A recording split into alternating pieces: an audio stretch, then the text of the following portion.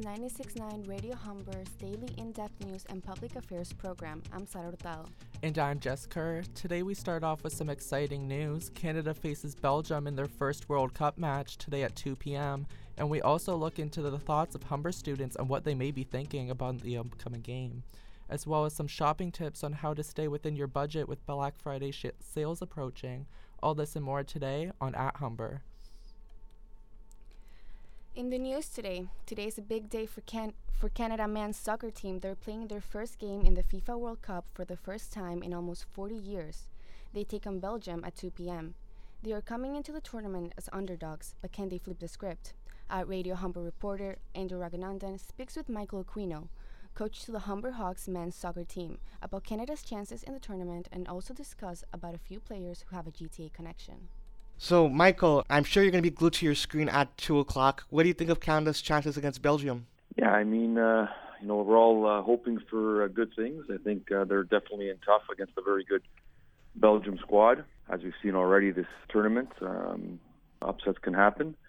And I think that Canada has the ability with some world-class players that they do have to present a threat to Belgium. And I think Belgium has shown that that they're respecting Canada and their abilities, and so it's going to be an interesting game, fun to watch, and we hope all the best for our team. Many of these players, I believe, are from the GTA. A few of them are from Brampton. Since you've coached Humber's national team and you've played many other teams from across Ontario, are you familiar with any of these players? Yeah, I mean, most of them grew up, or I shouldn't say most of them, but several of them did grow up in the Brampton area. Brampton's always had a strong pool of players, especially over the last 10, 15 years, I'd say. And from a Humber perspective, we do recruit several players from that area as well. We do get a lot of incoming players to our program that have helped us win some national championships as well. So, yeah, I'm sure Brampton's quite excited to see some of their players representing on the national stage. I'm sure some of the boys will do very well, not only for Canada. This is their only second appearance in 36 years, but now with their strong talent they have, do you think they have what it takes to flip the script? Yeah, I mean, it's a much different team, of course. It's only our second appearance at a World Cup, but again, the soccer country anyway, is quite excited to see what we could do. As I mentioned before, they have some pieces to be able to do much better, to surprise, and to hopefully not only score a goal, but to even win a game. And of course, with the hope of perhaps even advancing through the group, that would be something special. You have Laren, Davies, David, guys that are scoring goals for their country, scoring goals in their league.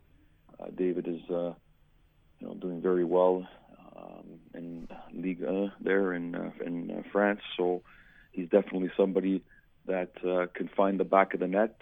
We're quite happy that Davies is healthy and seems to be back in the lineup for today. And so he's obviously a threat as well. So we have a lot of good threats going forward.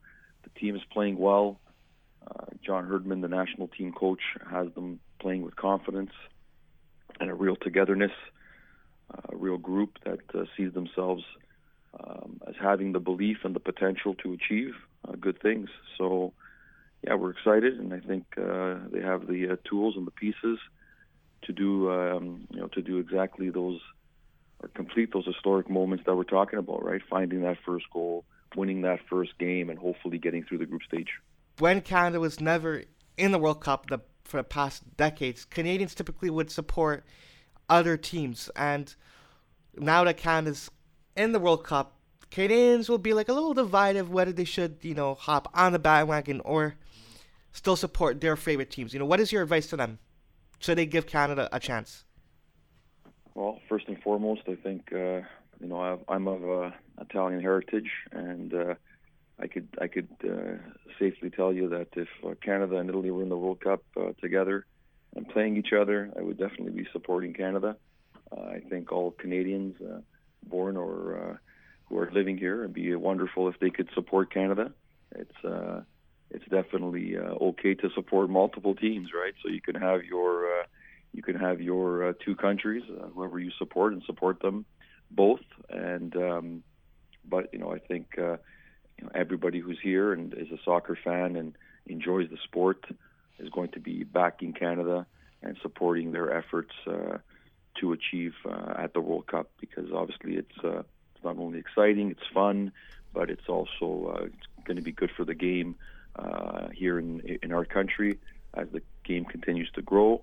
And obviously what Canada has done as a soccer country and getting to the World Cup is already going to, hopefully, we're going to see the benefits of that in our country as the game continues to grow. But with continued success, that's only going to bring bigger and better things to our soccer communities across the country. That was at Radio Humber reporter Andrew Raghunandan speaking with Humber Hawks men's soccer team head coach Michael Aquino. As you just heard, Canada takes on Belgium today in a challenging match. At Humber reporter Barbara Patrocino asks students how the team will fare. Today is a big day for Canadian soccer fans. The Canadian selection will play their first match in over 36 years. Facing one of the favorites tonight, Canada has a lot to prove to be trusted in this matchup. Not only Belgium is the current favorite to win Group F, but also owns the 9th best odds to win the entire tournament. A 36-year-old cup absent is no joke, and the Canadians now have to go up against the team that placed third in 2018. Here at Humber, most students are pessimists. So from what I heard, it seems like they don't have a good chance. I think the odds are pretty low for them because Belgium is ranked number 1 for the last 2 years. I don't see a chance of them winning, to be honest. I don't think Canada's going to do too great. I think Belgium's going to win it. I think they're going to lose in the elimination round, first round. But some still have hope. I feel like they're going to win today. Yeah, they should win. Canada's going to win. I think it's going to be 2-1. Canada's going to take it home. Since Saudi Arabia could beat Argentina, then there's a chance Canada could beat Belgium. Game is set for 7 p.m. in Eastern Time. Barbara Patrocino, Radio Humber News. Still to come, we have some insight on the meteorite that flew through Earth's atmosphere on Saturday, causing a sonic boom. This is at Humber on 96.9 Radio Humber. Stay with us.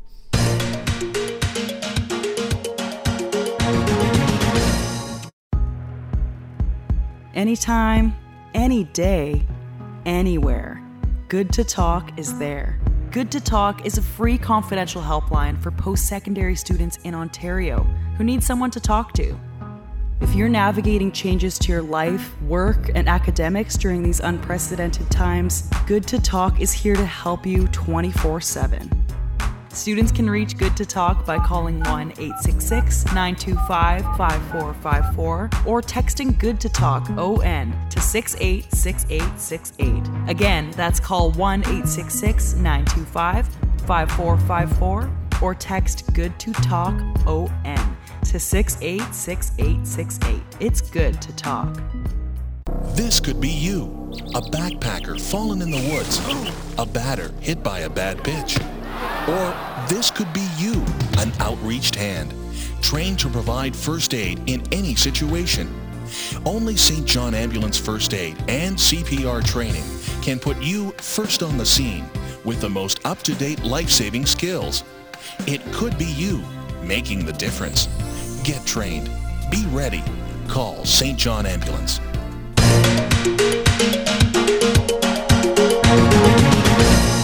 At Humber continues now. I'm Sara Hurtado. It's not every day something falls out of the sky and ends up in our own backyard. If you were awake early Saturday morning, you may have seen a meteorite fly through Earth's atmosphere along with a sonic boom. The meteorite's crash has scientists and residents buzzing as the search for falling pieces is underway. Kim Tide is the mineralogy curator at the ROM. At Humber reporter Angela Ventura speaks to her about the meteorite and the search. Can you talk a little bit about the details of the meteorite, the dimensions, the velocity, where it possibly came from, and where it exactly touched down in Ontario? So what's exciting about this fall in particular was that it was picked up prior to even entering our atmosphere. So the European Space Agency was able to notice it incoming, and so they tracked it all the way through our atmosphere, and then it did land somewhere along the basically either the shoreline or in Lake Ontario. We're not quite sure, but there is some fall zone that is on the shore.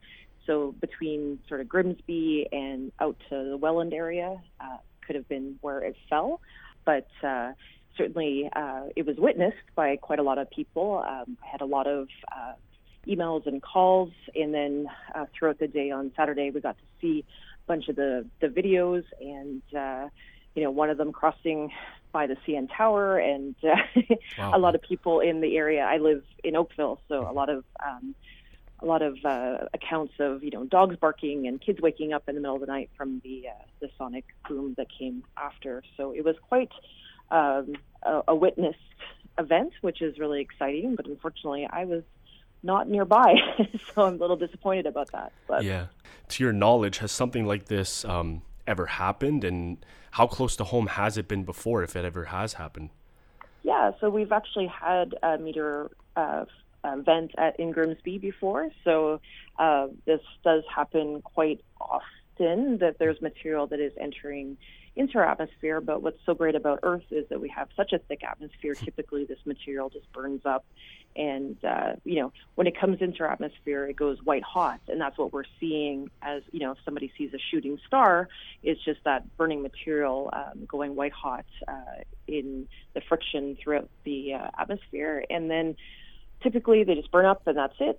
Or if they do land, Earth is 3/4 water, so typically, they might land into water. And in this case, we're just, because it is such a large area, it would be very difficult for, just a couple of us to go out and look. So it's always great to have lots of different eyes and people looking, because if they see something that's, a little unusual or different looking that they maybe didn't see on their walk the day before, that they can contact us. So when people are looking for these fallen pieces, how big can these pieces be, and what exactly should they be looking out for to determine if it's a meteorite piece or just a regular rock piece? One of the telltale signs of a meteorite is their outer surface appearance. So as they're burning up and as they're going white hot, it melts the outer part of the material. So you get this black, glassy, really smooth surface that is on the outside of the material. And in this particular fall, they expect a range of sizes, everything from pea size all the way up to sort of a baseball size. And really that black outer surface, we just don't have anything on Earth that has that process of making that look. So it's a very definitive look. And another way to look for meteorites is by its magnetic properties. So meteorites are typically magnetic. So even if you took a fridge magnet to the material and just to see if there's any iron in it, that's another good telltale sign. Why would the ROM want something like this, and what is the value in the ROM having something like this? So, we here at the museum, I have an active research group. I'm also a professor at the University of Toronto, so I have a lot of students, and we have this year so far we've gone through the process of identifying 87 new meteorites already. So we are very active in this area, trying to describe them and look at them for the first time. Anybody that finds a meteorite, they have to be described officially through an international body, and that's something that we can help with here at the museum. But it's really up to the owner. If the object lands on their property, it remains their property, and they can decide what they'd like to do with it after that. After it's officially a meteorite, they can keep it if they like. Some people like to do that. But, scientifically, it's always really exciting to study these rocks. These are many of them are 4.5 billion years old. They're from the beginning of the solar system. These are all pieces of our solar system, and really gives us context of not only our whole solar system, but our planet's relation to everything else in the solar system. That was the ROM's Mineralogy, Meteorite, and Gem Curator, Kim Tate. Straight ahead, Humber College's PR Certificate Program is hosting a peer-led conference on how inclusion is addressed through communication and education. You're listening to At Humber on 96.9 Radio Humber. Stay with us.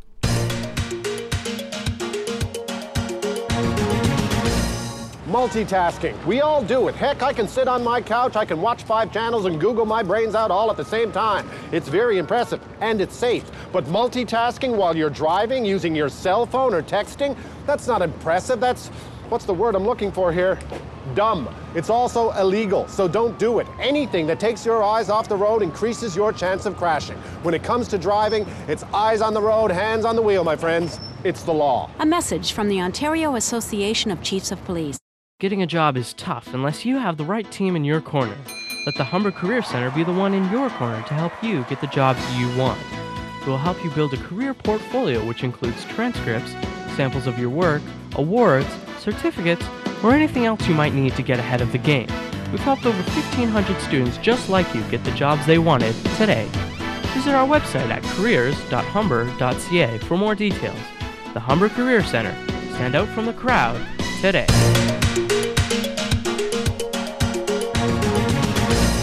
At Humber continues. Just minutes from now, the latest sports, news, and weather. But first, Humber College's very own PR certificate program is hosting the Let's Talk Diversity Conference on Monday, November 28th. This student-led and made workshop is aimed at educating students on how to change the way inclusion is addressed through communication and education. It will feature a panel discussion with guest speakers, a workshop, and time for networking. At Humber reporter Joshua Drake speaks with Let's Talk Diversity's Secretary-Treasurer Taylor Bowes to learn more on how this event took shape. On the information posted with the event that it was students that helped come up with this idea. Can you tell me a little bit about how that happened? Yeah, so our conference is actually planned completely by students and for students, and it's a product of our events management class in the PRC program here at Humber, which is the Public Relations Graduate Certificate. And so every section of this course has to plan an event. So ours is a conference, and it's called Let's Talk Diversity. Can you give me just a brief rundown of this event, something that students coming in can expect from start to finish? Yeah, definitely. So it's going to run at the G Building on Humber's Lakeshore campus, and it's going to be from 10 a.m. to 2 p.m. on Monday, November 28th, which is next Monday. And basically, it's going to have a panel, and there are 4 speakers who come from really diverse backgrounds, and they're going to represent a variety of different viewpoints, and they bring a lot of different expertise to the panel. And then we're also going to have an interactive workshop following the panel, and there will be an opportunity for a Q&A session with our panelists. And then there's also going to be a networking opportunity following the workshop, and there will be refreshments provided for those who attend. What is the end goal of this program? Once the students come out, what tools will they now have that they didn't have before? We want to challenge people to maybe go outside of their comfort zones a little bit, and we want everyone to walk away feeling like they learned at least one new thing or one way to communicate with people that they had never thought about before. Inclusive communication. Why is that so important now in today's society compared to it may not have gotten much attention a few years ago? Yeah, I think, well, also even just our class, we represent a lot of diverse backgrounds and a lot of different identities. And that's something that we feel is very important to reflect in our event. Some similar events have been put on in the past where they've said that communication, it can be really subtle, inclusive versus non-inclusive wording. Are there some things that we do now when we communicate that may not look maybe non-inclusive, but really can put people down? Yeah, I think that's very true. And that's something we also, I think our panelists are going to do a really good job of addressing, is that it's not even just about language. There's some really nuanced things, like even just body language, some things that we don't necessarily think that we're doing that could maybe be interpreted as offensive to some people. So I think that could be really helpful for students to learn, as well as that there's some things you don't think that you're doing them, but other people interpret them in a way that's not okay. And these 4 panelists that you said that are coming to speak at this event, could you give me a little description on who they are and where they're coming from? Definitely. So we have Ariana Wabi, and she works at Indigenous Services Canada. And then we have Jordan Cullum, and he works at the Holland Bloorview Kids Rehabilitation Hospital Foundation. And he's going to bring the perspective on ableism because he is our disabled panelist. And we have Samhar Miskina, and she works at Supply Canada. We have Vince Charlo from Charlo Communications. And then also we're going to have Jefferson Darrell from Breakfast Culture moderating our panel. And he's a community activist and an LGBTQ+ ally. Perfect. And this is primarily a student-made program for an internship down the road. But would this be something that this group would like to see done more on a consistent basis? Because every time a new cohort comes in, they may want to have an opportunity like this. Definitely. And this is the first conference that's being planned of this nature from our class, at least, or from our program. But this is something that we hope could just lay the groundwork for maybe a recurring conference, as I mentioned earlier, things like this are ever changing. Like there's always going to be new terminology that will be beneficial for people to learn. So we're hoping that this event will go well enough that they'll want to do it again maybe next year or the year after and make it an annual thing. That was at Humber reporter Joshua Drake speaking with Let's Talk Diversity Secretary-Treasurer Taylor Bowes. Are you in the festive mood and looking for a fun way to celebrate while also supporting the Humber community? This Saturday afternoon, come out to the Humber Holiday Market. At Humber's Eric Reed speaks with Jennifer Gillis, the assistant curator for the Lakeshore Grounds Interpretive Center, about the event. So the Holiday Market is pretty much all about celebrating community. So I believe in 2018, it's hard to tell because with pandemic, we had to skip the last year, unfortunately, but I believe it was in 2018, a community member, Maureen Luke, actually approached the Lakeshore Grounds Interpretive Center and pitched this idea of a holiday market and hosting it here. So we kind of jumped on that because we thought it was incredible because we're all about celebrating community and working with community members. So we partnered with her and we did the first one in 2018. It went well in 2019. And then unfortunately, we couldn't do it for the last couple of years. Right. So this is our first time back. So that's why it's really exciting. And everyone seems to be really excited too. We've had a lot of vendor applications. But yeah, so we work with her. We also work with Lamp Community Health Center as well. All of the donations and the vendor table money, I guess you could say, goes towards them and is donated towards them. So could you maybe just give me a little background, like planning the event? I'm sure it takes a few weeks or months. Could you maybe give me a little look into that? Oh my goodness, yes. So it definitely takes an army, but there's actually only 4 of us that have been on the planning team. Wow. So between me and then our curator Nadine Finley, and then also Maureen Luke, we started in August to start to send out vendor applications or a call for vendors, and that kind of went from August to the start of October. We extended it a little bit because we did have such an influx of vendor applications. I think we had, oh my goodness, like around 50 that came in. So between the 3 of us, we kind of sifted through those. But the whole idea was to kind of keep it local and ensure that it was very community oriented, but handmade gifts, all that kind of good stuff. So that we whittled it down to 24 because we only have so much room. It's taking place in the Student Welcome and Resource Center.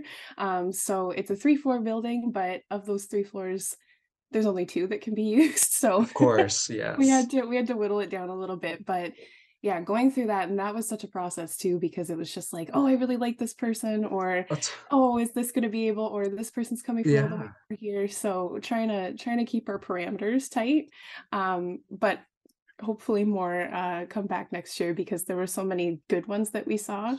But then also after that, it's more or less just kind of planning with Humber, because a lot of it we're trying to do in-house. We're trying to work with the community members too. So kind of working with facilities to ensure that all the tables and all the good behind the scenes stuff gets set up.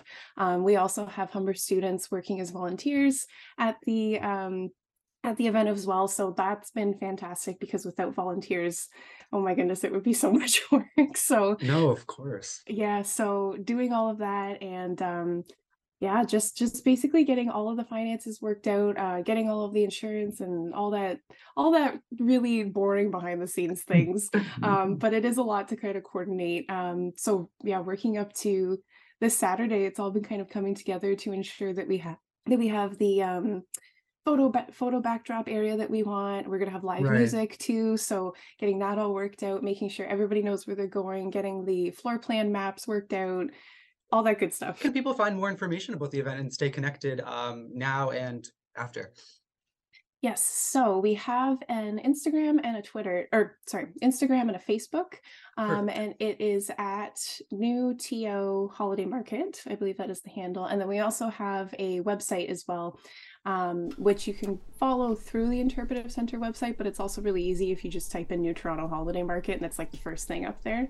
But it's also on the Interpretive Center website, so just lakeshoregrounds.ca, and it's right on our front page, and you can click in, and all of the information is there. A map is there, parking details, links to our social media is there too. So all the good stuff that you would need to know. That was at Humber's Eric Reed speaking with Jennifer Gillis. Did you ever feel the urge of buying something you didn't even need just because it seemed like a very good deal? As Black Friday approaches this week, students might feel tempted with the offers, how to enjoy the sales and still keep yourself above budget.